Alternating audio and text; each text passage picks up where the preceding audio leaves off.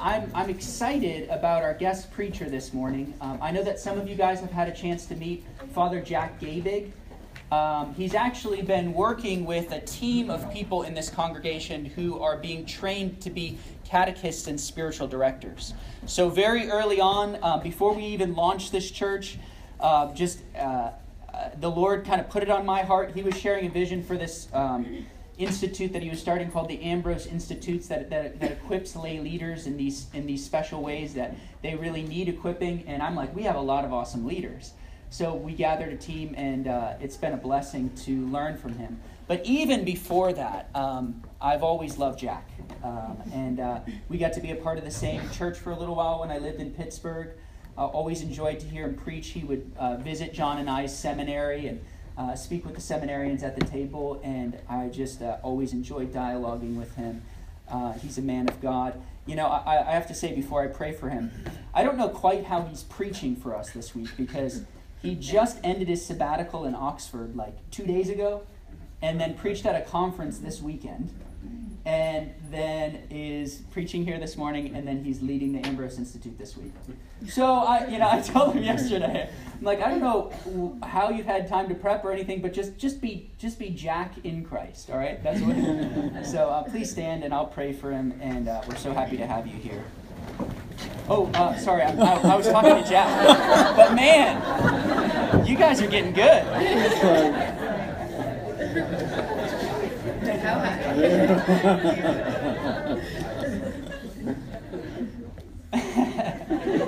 Father in heaven, we thank you for this man. We thank you that you've put your Holy Spirit in him. We thank you that he loves your church, your bride, that he loves your word. And Lord, we pray that you would use him to speak to us this morning. In Jesus' name, amen. I should probably just sit down, because if I combine any 5 words, it's all going to go south. Anyway, it's a delight to be here. I am a real fan of this diocese and have been friends with your bishop and his wife for years. We met in Israel, actually, 25 years ago or so. And it occurred to me today,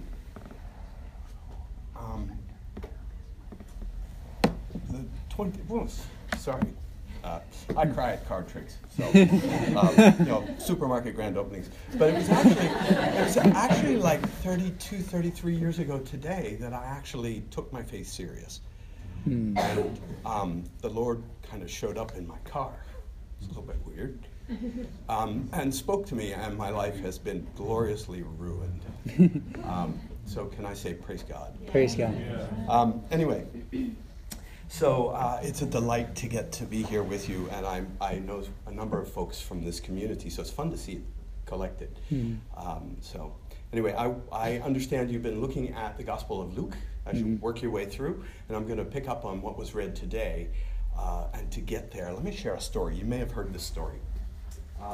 It's late one night, and the doctor who is responsible for the psychiatric ward of the local hospital is just making his rounds, make sure everything's okay.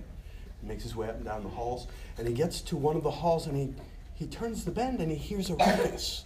And he thought, that's bizarre, and he makes his way down the hall and pushes open the door and pops in to find Henry stripped to his skivvies and up on the dresser, pounding his chest and screaming at the top of his lungs, "I'm the king of the universe! Stars and planets are at my command!" And the doctor said, "Harry, get down off of that dresser, you're going to hurt yourself. And you're causing a disruption." And he said, "But I'm the king of the universe. I rule everything." And he said, "You do not. Who told you that?" Then all of a sudden, a voice from across the hall breaks in and said, "I did not." What I forgot to tell you was, he said, "Who told you that?" And he said, "God told me. God told me I'm the king of the universe." At which point a voice breaks in, sorry about that, from across the hallway. We'll blame it on England. A voice calls in from across the hallway, "Shut up, I did not." There's a madness in the world, in case you haven't caught on, where we think we really are king of the universe. Just look at the newspaper. And we fight over being in charge of our lives. We struggle to try and be in control. And and the whole political context of this country and others, not just here, around the world, bear fruit. We grasp at thinking that we really are in control, and we aren't. And the parable today really gets at that. It's really about the kingdom of God coming.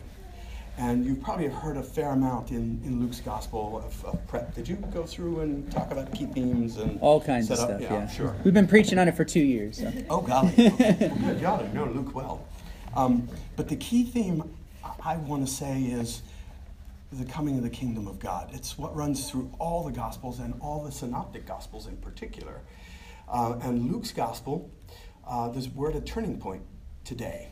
In this gospel, because something's about to turn and everything changes. Some of the key themes in the gospel certainly are salvation. Luke talks about salvation more than almost anybody, and for him salvation is not just a spiritual thing. It's salvation of bodies, it's salvation of relationships, it's salvation of spirits and souls, and it's all being swept up into the coming of the kingdom of God.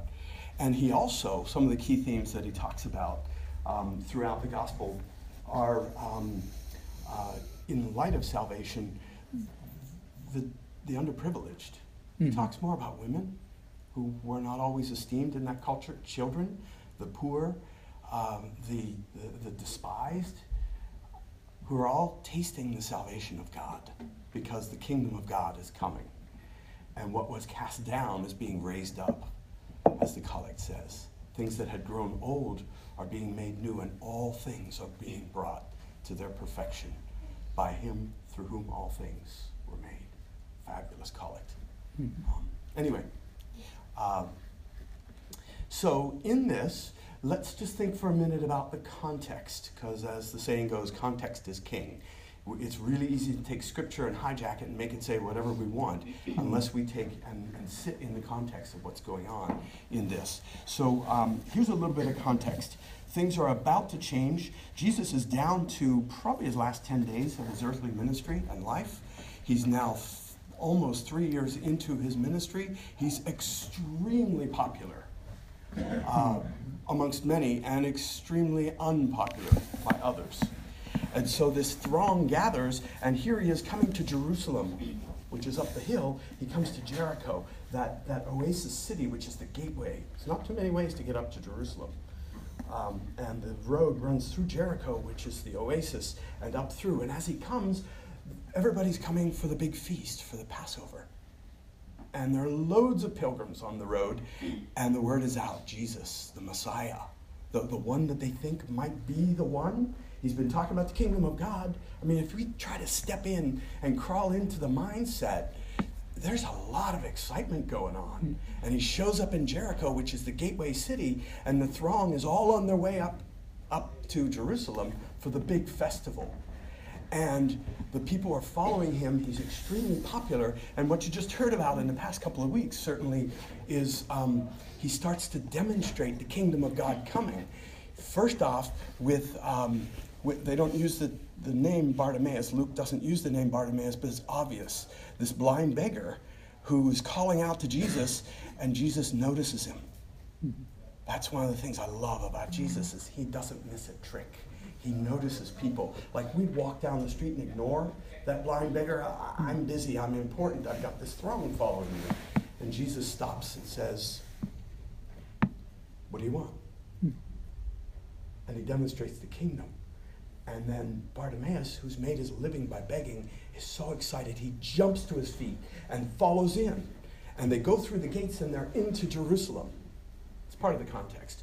Well, as he's following along, Zacchaeus gets word. And you heard about that last week. I won't get too much into that.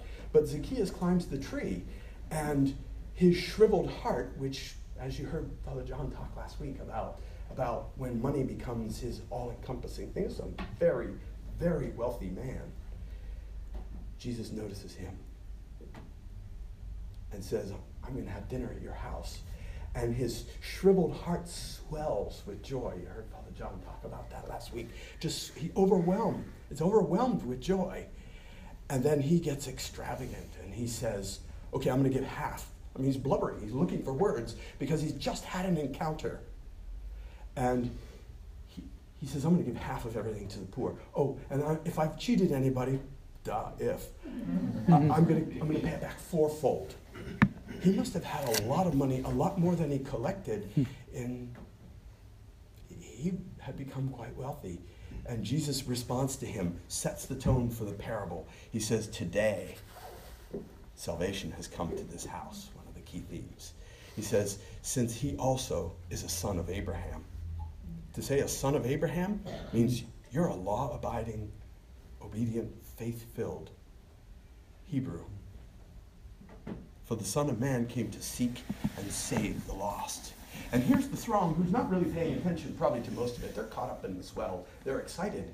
But Jesus is paying attention to Bartimaeus and Zacchaeus, and he's making his way up. And when he goes up to Jerusalem, the next step is the triumphal entry. So it's in that context that the parable begins. As they heard these things, he proceeded to tell a parable. He's got all these people. Jesus in these teachable moments, all these things are going on. As they heard all these things, today salvation has come to your house, for the Son of Man came to seek and save the lost. Heard these things, he proceeded to tell a parable, because he was near Jerusalem and because they supposed that the kingdom of God was to appear immediately. There's a groupthink going on. The swell is there's a lot of popularity. We're going up to the big festival. Like Jerusalem at that time would swell from, Marsha, you probably know better than me, but it would swell from like 25, 30,000 people up to sometimes 500,000, I've heard. Now, it's just guesstimates. But there would be so many people they'd have to stay in people's rooms, in tents, whatever, because the big festival, and this is the moment. And they thought the kingdom is coming. He's been talking about the kingdom. We're going to do it. This is the day. This is the hour. And I'm not commenting on American popular politics, but you could almost hear, let's make Israel great again. Seriously, that's what's in the background. These people are by force. Jesus said earlier, the day was when the kingdom of God was brought about by force. Not so anymore. They're thinking, this is the day, this is the hour, caught up in the sweep, and here is Bartimaeus, and here is Zacchaeus, and everybody's making their way, and they're going up. It's within days that they'll be up there, and Jesus is going to inaugurate the kingdom. But it's going to look very, very different. And he tells this parable. How a nobleman went to a far country to receive a kingdom and return. So he called 10 servants, and he gave each one a mina. A mina, they estimate, is about a laborer's wage for 10 minas would be maybe 3 months' wages. It's not a lot of money. It's a bit. And he, as a king, he goes back as a nobleman. He goes out as a nobleman and is coming back as a king. He needs to have some money. So he takes 10 people, gives each a mina, figuring they're going to go invest. They'll do something. Subtext, if we were trying to listen to this with Hebrew ears, you're probably going to go to the money changers. And you can make a lot of quick cash by lending money, which is completely against the law. But you can do it. And the thing I like about parables is they're always jarring, and you think you know where this is going, and then you go, did he just say that? Yeah, exactly. So what subtext is, they're thinking he gives them money, this guy's going to come back a king, he needs to wage war, he needs to have some money to govern if he's coming back to be a king. So he gives it to 10 people and says, try your best. Well, the first one comes back and says, hey, you gave me 1 mina, I made 10. Well done. I'm going to put you, if you can handle that, I'm going to put you in charge of 10 cities. When he comes back, he brings them forward. He goes, I'm going to put you in charge of 10 cities. The next one comes with 5. I'm going to put you in charge of 5 cities. The third one comes back, and it only lists 3 of 10. It leaves us to wonder, what about the others? But you can fill in the blanks. It doesn't say, so let's not be too imaginative. But the other one comes back and says, I knew you were a harsh master. And so I just wrapped it in a napkin. Didn't even put it in a store box. He just wrapped it in a napkin, and hid it somewhere. It wasn't even safe, And I knew that you reap where you've not sown, etc., etc. So here's your mina back. and he's judged by his own words. He actually didn't just say, look, I was scared. He did say that, but he actually insulted him by saying, I know that you reap where you've not sown. I know you're a profiteer, is what he's saying. So you're going to be judged by your own words. And part of the parable also is that there were people who didn't want this guy to be a king. And they went off and sent an embassy to say, don't make this guy king. He comes back king anyway. And now they're really in trouble. So he judges this guy, and then he says, bring those who didn't want me, and I'll put them to death. It's kind of jarring, because the guy who didn't even put his money, the guy who hid his money in a napkin, doesn't even take it to the money changers to see if he can make a little profit from the bank. He didn't have to do anything, just give it to the money changers, and they give it back to him with a little interest. And it's like, wait, is Jesus telling him? He just said that. I don't know if he's promoting that, but it's kind of jarring. He's caught everybody off. And then, in addition to taking this guy's money, and says, now give it to the one with 10. Wait a second. He's already got 10. Right. He was shrewd. And you're a fool. And bring the ones who didn't like me and slay them in front of me. Oh, my goodness. Jesus, I thought you were bringing about this kingdom with peace, with, they're kind of speechless.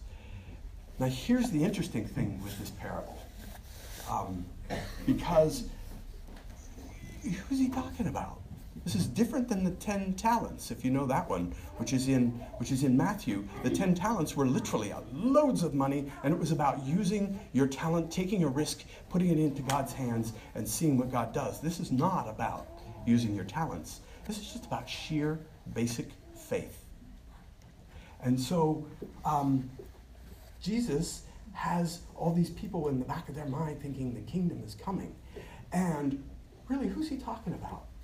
Because one interpretation, it comes from Josephus, who is an historian, a Jewish historian for the Roman Empire, writes that it's actually about Herod. Because Herod, the current Herod, the son of Herod the Great, when he was given a third of the kingdom, went off to Rome and asked Caesar to make him a puppet king. And an embassy was sent to tell Caesar, don't let this man rule over us. He's a horrible man. And when he came back, he was given the land, but not the title king. He killed 3,000 people. So the people are hearing this parable and going, oh, is he talking about Herod? But then the context is that he's just told Zacchaeus that he's been saved. And we know that Zacchaeus has a lot of money by unjust means, right? Maybe he's talking about Zacchaeus. Actually, you know how Zacchaeus probably made a lot of his money. It's reading into it, but maybe with the money changers, in addition to what he collected, he had become a very wealthy man. And now, is Jesus telling us that Zacchaeus is going to reign? Wait, you're telling me? They're trying to get their heads around what Jesus is telling them. You're telling this parable because of Zacchaeus. Are you saying that you're going to give Zacchaeus like serious rights in your kingdom? All along, and this is Luke's thing, all along, pardon me, but the whores, the tax collectors are dancing their way into the kingdom, while the people who hate Jesus, who are in control, are being excluded. We are going to judge angels, St. Paul tells us. So this parable is really confusing. Are you talking about Herod? Yeah, there's striking a chord there. Or are you talking about Zacchaeus, that you're praising him for being shrewd, and now what he's actually done is cast his bread upon the water, and he's so overwhelmed with being amongst the saved that he pays back, and he says, I'm not nearly so interested in that as true riches in the kingdom. Jesus has got everybody kind of wondering on this one, maybe.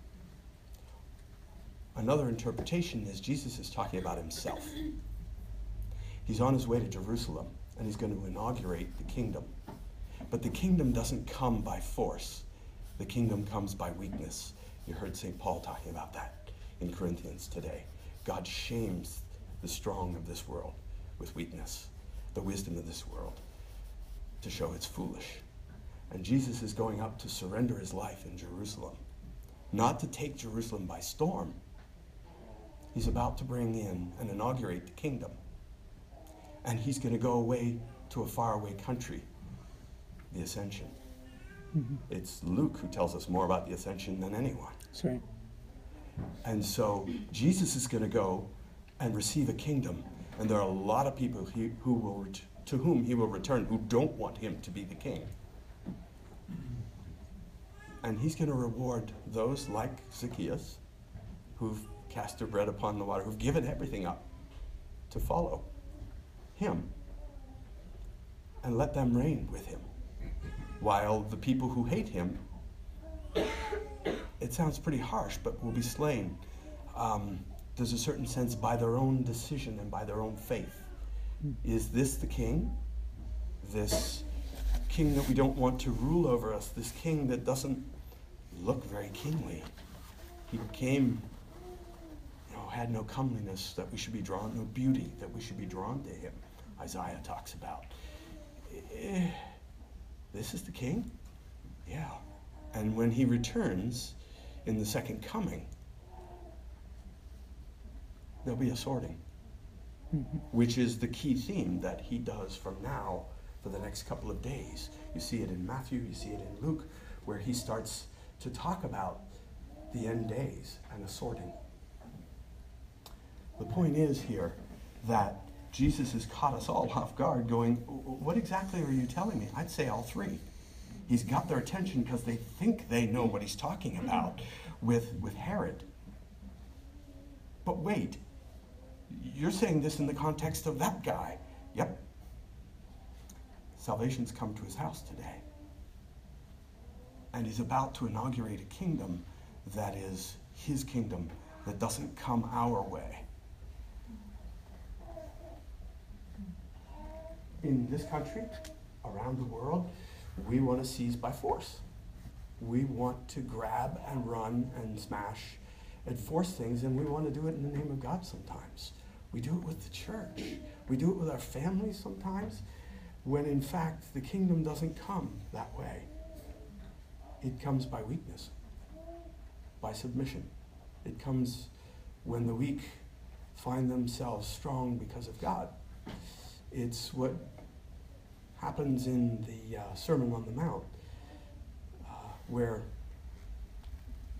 Jesus teaches that blessed are the poor in spirit. Theirs is the kingdom. Blessed are those who mourn. They'll be comforted. Blessed are the pure in heart. It's completely upside down. I wonder what the Lord might be speaking to you in terms of the way we live and the kingdom of God. I don't know about you, but I want to be in control. And I don't make a real good job of it.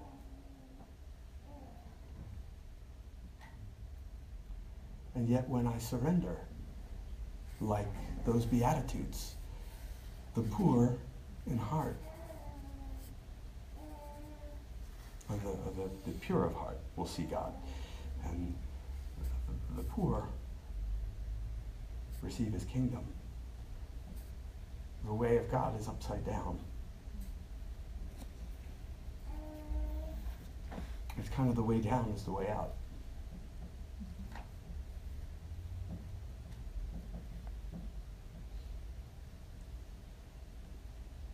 Think about that in terms of our own lives, because what we end up inheriting is all that comes with the kingdom. When we seek first the kingdom of God and his righteousness, we end up with peace. We end up with love unimaginable. We end up with joy. that we can't manufacture. We end up with things that come from God and God alone, rather than grasping and stealing and forcing. The parable, I don't know about you, but calls me to account to say, I don't want to be in charge. I need to let you reign in my life. And what we do is we inherit a kingdom that is his, because he's given us the power to be sons and daughters of God. Take a moment in silence before the Lord and let him examine our lives in ways that we refuse or might let go of his kingdom. Let go of our kingdom so that we might receive his reign over us. You would.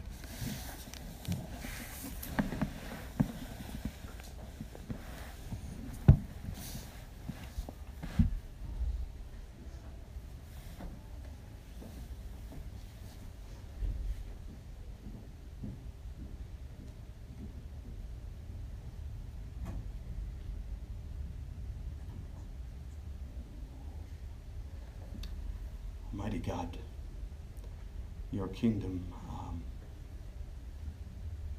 is beyond our imagining because it's yours. But we do pray that the whole world might see and know that things that were cast down are being raised up. And that by you all things which had grown old are being made new and being brought to their perfection by you, through whom all things were made. In Jesus, your Son.